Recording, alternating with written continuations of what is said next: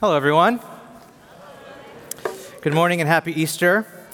I would like us to turn our attention this morning to the remarkable and strange story of Easter, that first Easter morning, when the women who spent time around Jesus went to his dead body to prepare it for an actual proper burial, only to find that the tomb where they had laid Jesus after the crucifixion was empty. And how disturbing this must have been.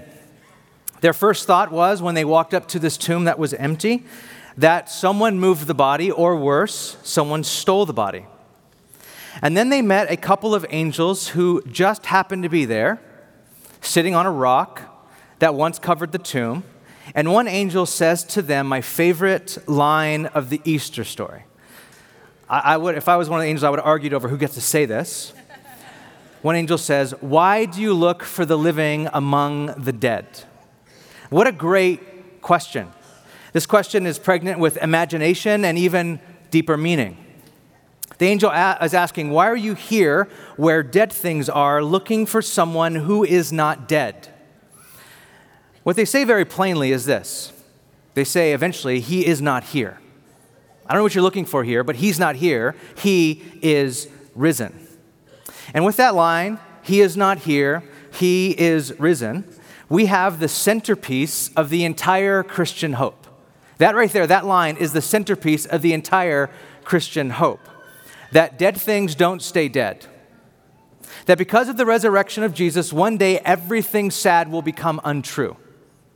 That because he is not here, he is risen, the worst thing, like the crucifixion, is not the last thing. I mean, this is incredible.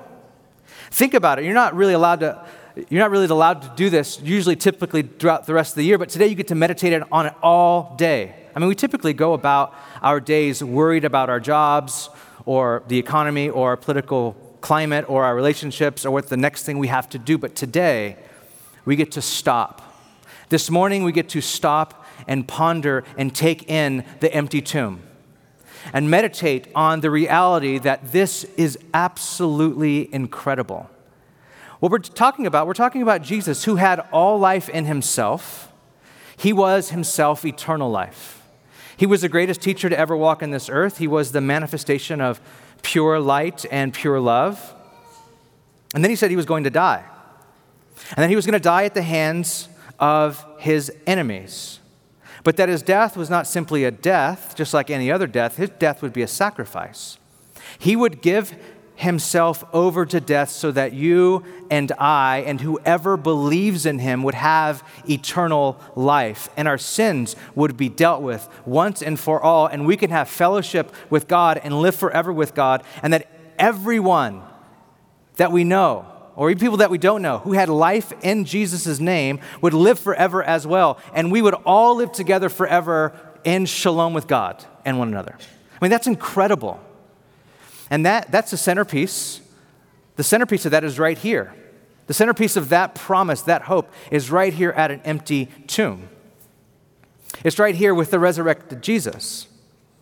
That all of that hope comes bursting out of this tomb. And when you say it like that, when you say that we have in Christ everything, when we have in Christ all that we need, that we have eternal life in Christ, and he's taken on death for us once and for all, it almost sounds too good to be true.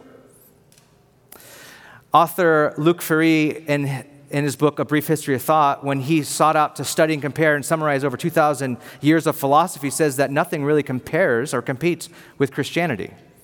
This author is an atheist, by the way. And he says that when he looked to compare all the philosophies, all philosophies actually can be boiled down to doctrines of salvation, how we can be saved from the fear of death. And what I love about this book is that the author honestly wrestles with Christianity. He deals with Christianity, I think, rather honestly. And by honest, I mean he was honest with the claims and the facts of Christianity. And I love how honest he was with himself when he's dealing with the claims of Christianity. He says that Christianity doesn't make death less painful. He says, rather correctly, Christianity claims that death has been defeated. He said, that's very interesting. He doesn't say, this philosophy doesn't make death easier. It doesn't make you look at death and like stare death in the face and go, I don't care if you come at me. He says what death does is actually, or what Christianity does is it takes death and it says that death has been defeated. And not just defeated, he says Christianity claims that death is defeated by love. And this, I know this sounds like, oh, death defeated by love. It sounds good to us right now, but in the first century, it was a brutal place. Jesus died by crucifixion. A lot of people died by crucifixion. The life expectancy in the first century was like 30 years old. It was a brutal, cold place. But Christianity burst on this scene and like death is defeated by love, and not just any love. What Christianity claims is death is defeated by the personal love of God. And we can have personal salvation through Jesus. This is what Luke 3 says. Like Christianity is claiming that it's defeated death, and it's defeated death by love, and it's defeated death by a personal love, the personal love of God, and that we can have a personal relationship with this personal God through Jesus and his death. He says flat out, this is the best thing ever offered to humanity. This philosophy is, if it's true, it's the best thing that's offered to humanity. But he says it's actually, in his estimation, he writes, it's too good to be true. This is way too good to be true. That my sins can be forgiven, that I can stare death in the face and death has been defeated by a personal love, the love of God. See, the message and the implications of the death and the resurrection of Jesus seem too good to be true. And Luke isn't the first to think this is too good to be true. At the center of the resurrection account, we have a skeptic. Someone who was around when people were talking about and seeing Jesus alive. And then when they told this person, Jesus is alive, the first thing he said is, there's no way that's true. I don't believe it. I won't believe it. That's too good to be true. Today we know him as Doubting Thomas. And here's his story. Luke 20. It says, on the evening of that first day of the week, that was Easter Sunday, what we celebrate this morning, when the disciples were together with the doors locked, there's a couple things going on there. The doors are locked because they're in fear of the Jewish leaders, meaning the same people that had Jesus arrested and killed were probably going to come after them next, so they were afraid. But it's also cueing in because Jesus is just about to walk through a locked door, meaning he walked through the door, meaning I don't have time to talk about that. That's a different sermon. But anyway, Jesus, through a locked door, came among them and said, "Shalom, peace to you." After he said this, he showed them his hands, because that's where the nails went in. And he showed them his side. That's where the spear went in. And the disciples were overjoyed when they saw the Lord. That's an understatement, I would imagine. Like, they were overjoyed. They saw the risen Jesus, and they were overjoyed. Okay, verse 24. Now Thomas, one of the 12 disciples, he wasn't there, but he was one of the 12 that followed Jesus. Now Thomas was not with the disciples when Jesus came. Now this is interesting. Where was Thomas? We don't know. So the other disciples told him, this is exactly what you do to a friend who missed out on something, right? Who didn't see it on like Instagram or something. Like, this is what you would say, that we have just seen the Lord. Thomas, you missed it. We have literally just seen the risen Christ. But this is what Thomas said to them. Immediately he said this, unless I see the nail marks in his hands. This is fair enough. This is exactly what the disciples saw. Jesus is like, hey, look at my nail marks. So this is fair. Unless I see the nail marks in his hands and put my fingers where the nails were, this is where it gets weird. I want to put my fingers where the nails were, and I put my hand into his side. Okay, this is getting gross, right? Unless I stick my hand where the spear went in, like I grab and I put my hand and I will not believe. I will not believe until I don't want to just see this. I want to stick my finger in where the nails were, and I want to put my hand where the spear was in. I will not believe. I will not believe. I just want that sentence to linger a bit. I will not believe. This is doubt. This word in the original Greek means that he chose to doubt. Or he deliberately chose not to believe. He heard testimony. He heard people say, we saw Jesus. The risen Jesus, the same Jesus, we saw his nail marks, and he's like, nope, I'm not believing. Unless I see it for myself, unless I actually put my finger in those nail marks, unless I put my hand in his side, I will not believe. See, Thomas could have responded in so many different ways. He could have just we saw the Lord. What? Where is he now? That would have been an obvious question. Where is he right now? Or what did he say to you? Or when is he coming back? Or what was he wearing? Because, his grave clothes were folded in the tomb. That would have been my question. What was he wearing? They found his clothes. I just want to know. What is he wearing now? Those are all fairly natural questions. But the way that Thomas responded was with unbelief, with doubt, and a doubt that required a certain kind of evidence. See, what this text is pointing out is that Thomas didn't want to believe. Thomas didn't want to believe. It was like he was already settled in his doubt. I have no idea how you came into this opera house this morning. Saying yes to maybe someone who invited you. I meet people that are fairly settled in their doubt. I won't believe until, and then, there could be all kinds of things that follow that. But what you really do is you're settled in your doubt. We can find ourselves getting into doubt from all kinds of different places. We can find ourselves doubting and getting there from all sorts of different ways. For some, doubt takes hold when we live through an extreme crisis or disappointment. We lose someone we love. Or we go through some great suffering or pain. And when we go through this great suffering or pain, doubt seeps in. Doubt takes over. If you don't have a Christian faith background, these sort of tragedies can drive you deeper into doubt so that you believe that there is no such thing as a good God, and that tragedy that you just lived through proved it. And it drives you deeper and deeper into that sort of doubt.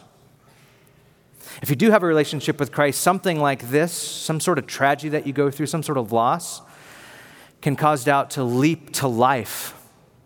And you start to wonder if God is real, and if God is good, and if God can be trusted at all with your life. For others, doubt isn't a philosophical wrestling or a philosophical choice.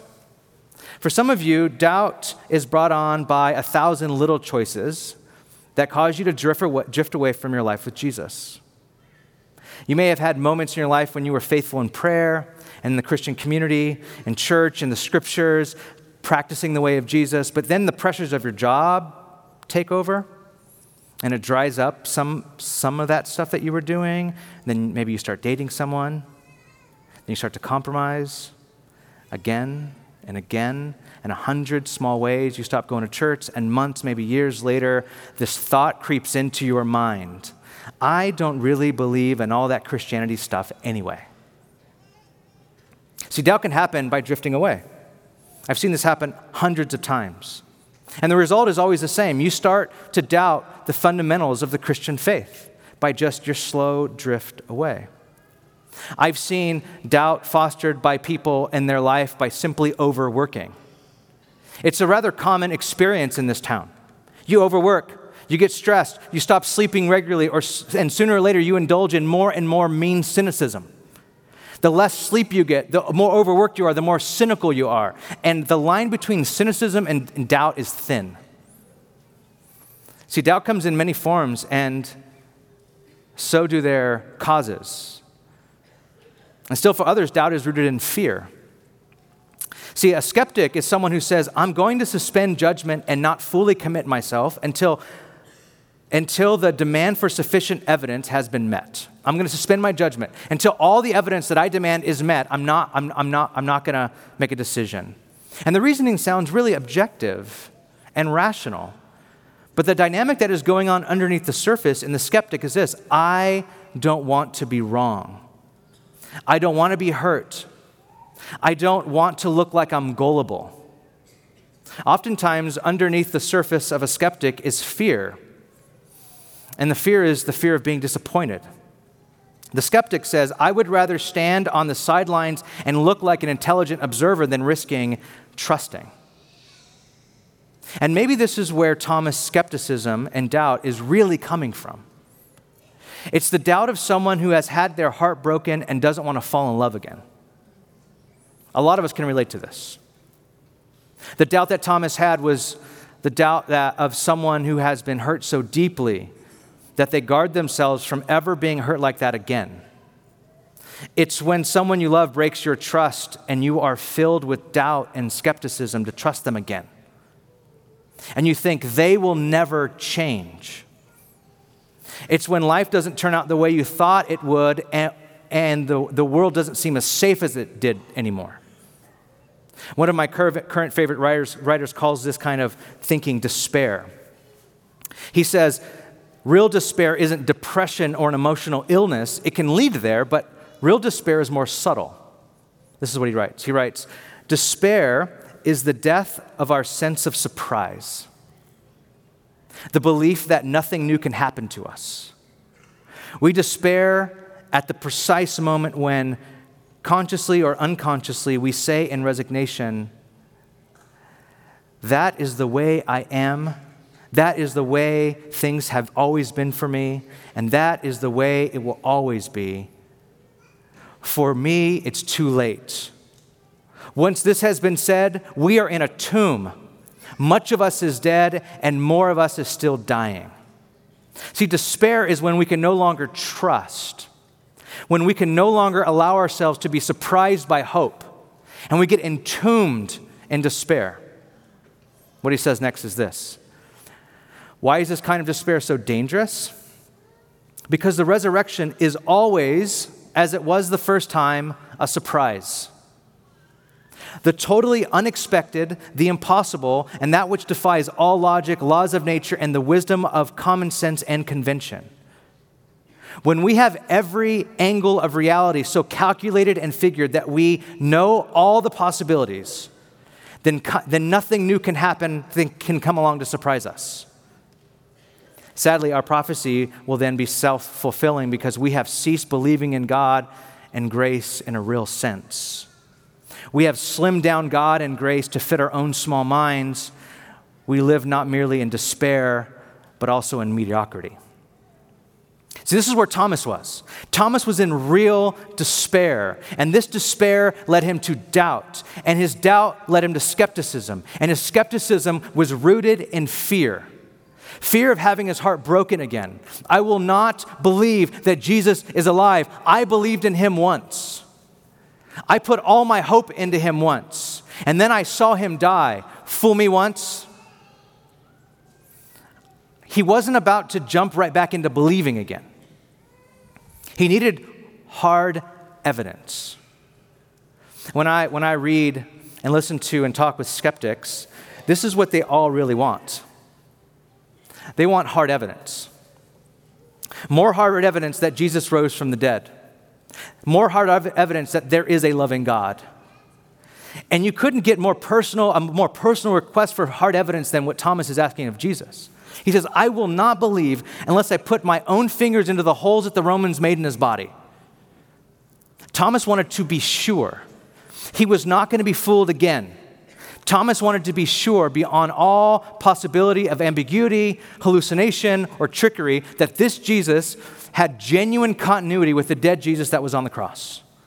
I want to make sure this is the exact same Jesus. I will not put my hope in him again if it means my hopes will be dashed. The Thomas story continues. A week later, meaning that next Sunday, his disciples were in the house again. The doors were locked, by the way. So that's kind of like, that's a little nod there. And Thomas was with them this time. Hey, Thomas, well done. Though the doors were locked, Jesus came again and stood among them. Shalom. This shalom is like becoming his catchphrase really fast, right? Like walks in the room. Shalom. Peace to you. Then he said to he looked at Thomas. He said to Thomas, put your finger here. See my hands?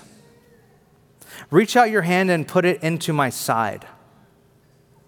Stop doubting and believe. And Thomas said, my Lord and my God. It's moving to see how Jesus meets and accepts Thomas just as he is. Skeptic, doubter, despair, all of it. All the despair, all the cynicism, all the doubts, Jesus just accepts him just as he is. Jesus knows what evidence Thomas demands. And he accepts the challenge without complaint, without criticism. He just shows up to Thomas and says, Thomas, look here. He doesn't show up to Thomas and go, Thomas, are you kidding me? You're really going to ask for that? That thing? First of all, it's gross. Second of all, it's weird. What are you thinking? No, he doesn't. He just says, Thomas, come here. Put your hand here. Put your fingers where the nails were. Put your hand where their spear went in. He responds to Thomas's need and cry, even if this need comes from a lack of trust. Even if what Thomas really needs is rooted in a lack of trust. Jordan B. Peterson, who is a clinical psychologist and professor and cultural critic, whose YouTube videos have been viewed over 50 million times, also who just recently wrote a book called 12 Rules for Life. It's actually the most read book on Amazon currently. From what I heard, Jordan B. Peterson is not a Christian, but I'm surprised by how deeply he has thought about and considered the Bible and the story of Jesus in his writings. In his book, 12 Rules, he makes the case that seeing the world scientifically and so firmly materialistic is a rather novel way of seeing the world. Humanity, he writes, has been around a very, very long time. And this way of seeing the world in terms of hard data, scientific data, is only like 500 years old. It's really, really young. And his point is this, and listen, this is what his point is. And his point is this: humanity can't gather meaning and what really matters in this life from sheer matter. That's his point. You actually can't, humans are not even wired to gather meaning and what really matters in life from sheer matter. His argument is that scientific data is not enough. We can have all the data, but that does very little to change us. And it doesn't change us deeply, not enough to give us real meaning in life. He says there's something deeper humanity needs than raw data or scientific evidence. And he says this: it is actually what we really need is personal experience. He writes that things we experience personally are the most fundamental elements of human life. Subjective experiences have more power to shape what is real to us and what matters to us, he writes and he argues. Now I bring this up, because Thomas demands hard scientific evidence. I mean, he almost wants to do a living autopsy of Jesus' risen body. That's what he wants, really hard evidence. What I require, Jesus, is I require to see the nail marks, and I need to measure them, and I need to put my finger in them. I need all the hard data. He wants to poke and prod and investigate. But here's the question: does he ever get there? Does he ever put his finger in the nail marks? Does he ever put his hand in Jesus' side? And the answer is no. I mean, we have that very beautiful, famous painting by Caravaggio of Thomas putting his finger in Jesus' side, but we never get that from the text at all. Maybe you think that Thomas went up there and went, but we don't get that from here. It doesn't say that. It says, Jesus shows up and says, Thomas, look at the nail marks, look at my side. And all we can tell is that Thomas is still standing among the 12, maybe in the back. I would imagine he's in the back, somewhere close to the back. And all he does is say in awe, my Lord and my God. See, what Thomas needed more than hard evidence was an experience, a personal encounter with the risen Jesus. That's what was really going on. Oh, it was cloaked in all this hard evidence talk. I think part of it was like, I wasn't there when he was here the first time. I missed out. Like, I'm bummed out. I don't want to believe now. I missed it. Like, I think around all the cynicism, around the hard shell of we want this, and I want to see this, and I want all of my questions answered around this, I think underneath that, what we really, really want is an experience with the risen Christ. See, I could have used my Easter sermon to explore all the historicity around the resurrection of Jesus. I've done that before. And there are great books and resources for that. But what I believe this text is teaching us, and I think what we learn from this, is that we may think we want hard evidence, but what we're really seeking is an encounter with the risen Jesus. And if that is the case, then doubt can be a beautiful thing. I'll be honest with you, the way that I've been praying for everyone in this building today is twofold, that those of you that are struggling with doubt, that you would come to believe in Christ. And if those of you that are actually not engaging with Jesus and the resurrection, that you would start to doubt. I think doubt's a good thing. I think doubt is better than indifference. My prayer for you is that some of you would start to doubt, that you would start to engage a little bit, that you would start to go, if Jesus is real, then you know what I want to see, God? And that you would start to engage with God. I mean, what we learn from the story is that Jesus takes these requests very personally. Very, very personally. And that Jesus reveals himself, and the thing that you think you need, maybe you don't need. The thing that you think that you're after, maybe you're not really after. What you're really, really, really, really longing for is an encounter with Christ. And if that's the case, then doubt can be a beautiful thing. Doubting while opening yourself up to the possibility of surprise is a beautiful thing. Here's what Thomas had going for him. He doubted. He was a cynic. He did not believe, but he still was open to the idea of surprise. He was still in the room with the disciples. He's like, all right, if you guys say so. He showed up here last week. Let's see what happens. And then boom, shalom. He was open to surprise.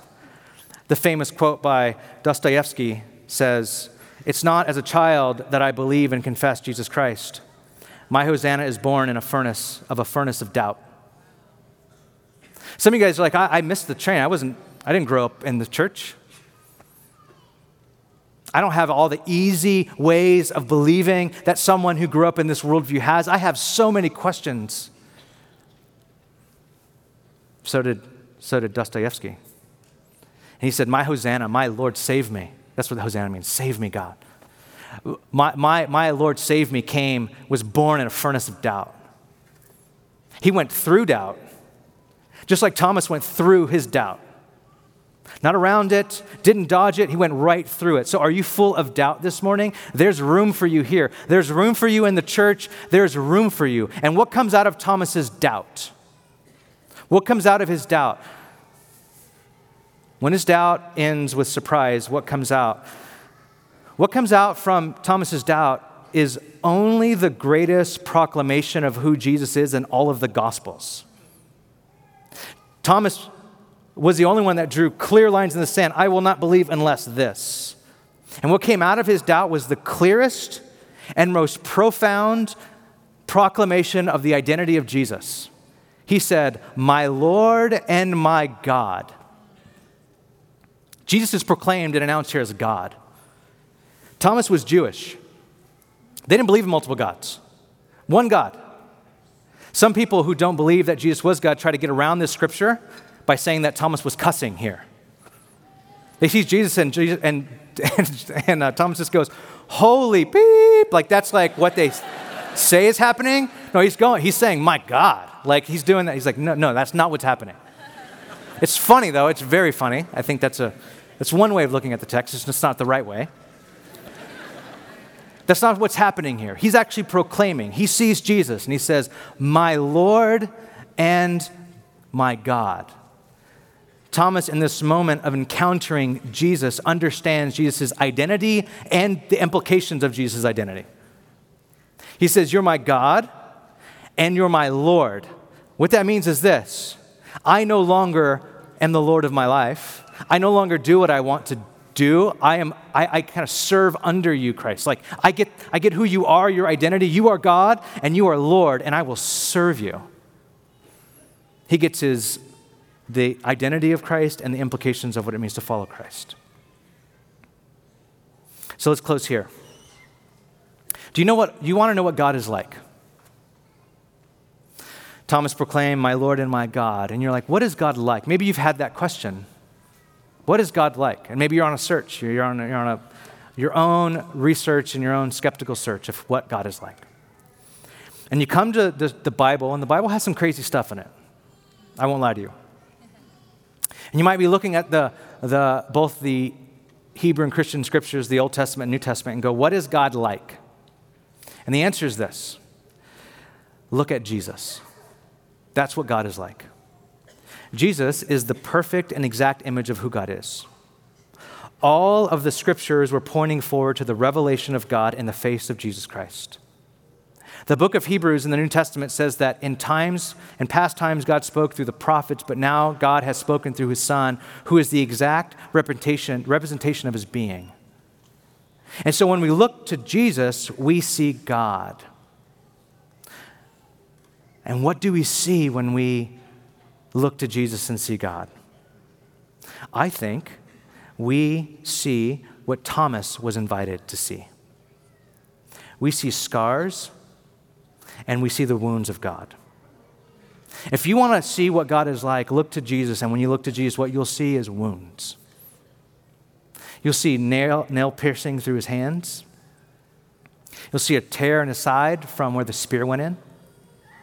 And I think Jesus would ask you, if you want to know what God is like, look at these nails marks. Look at this spear mark. One of my favorite poems of all time is a retelling of Thomas's encounter with Jesus. It's just this whole pericope told in a poem, and it goes like this. If when the doors are shut, thou drawest near, only reveal thy hands, that side of thine.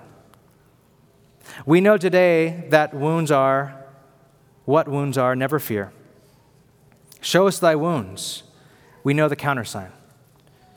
The other gods were strong, but thou wast weak. They rode, but thou didst stumble to thy throne. And to our wounds, only God's wounds can speak.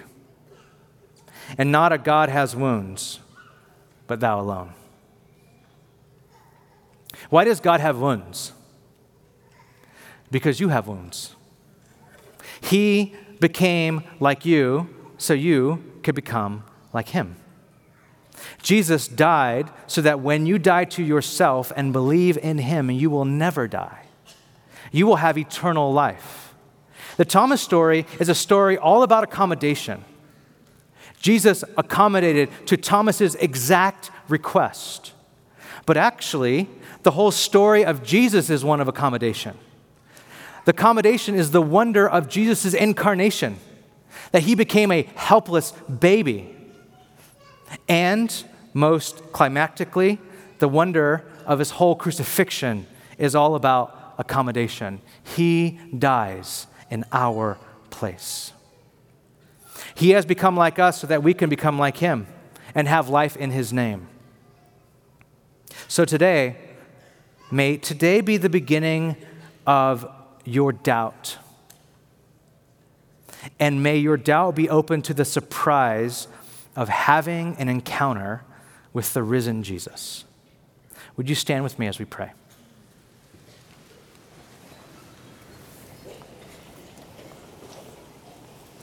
After I'm done praying, we're going to sing a few more songs. And so let me say this. If this is your only time at church throughout the year, maybe you come a few times a year, I don't think it would be complete without having someone pray for you. Like if you're going to do it, just do it. We're going to come to church, get some prayer out of it.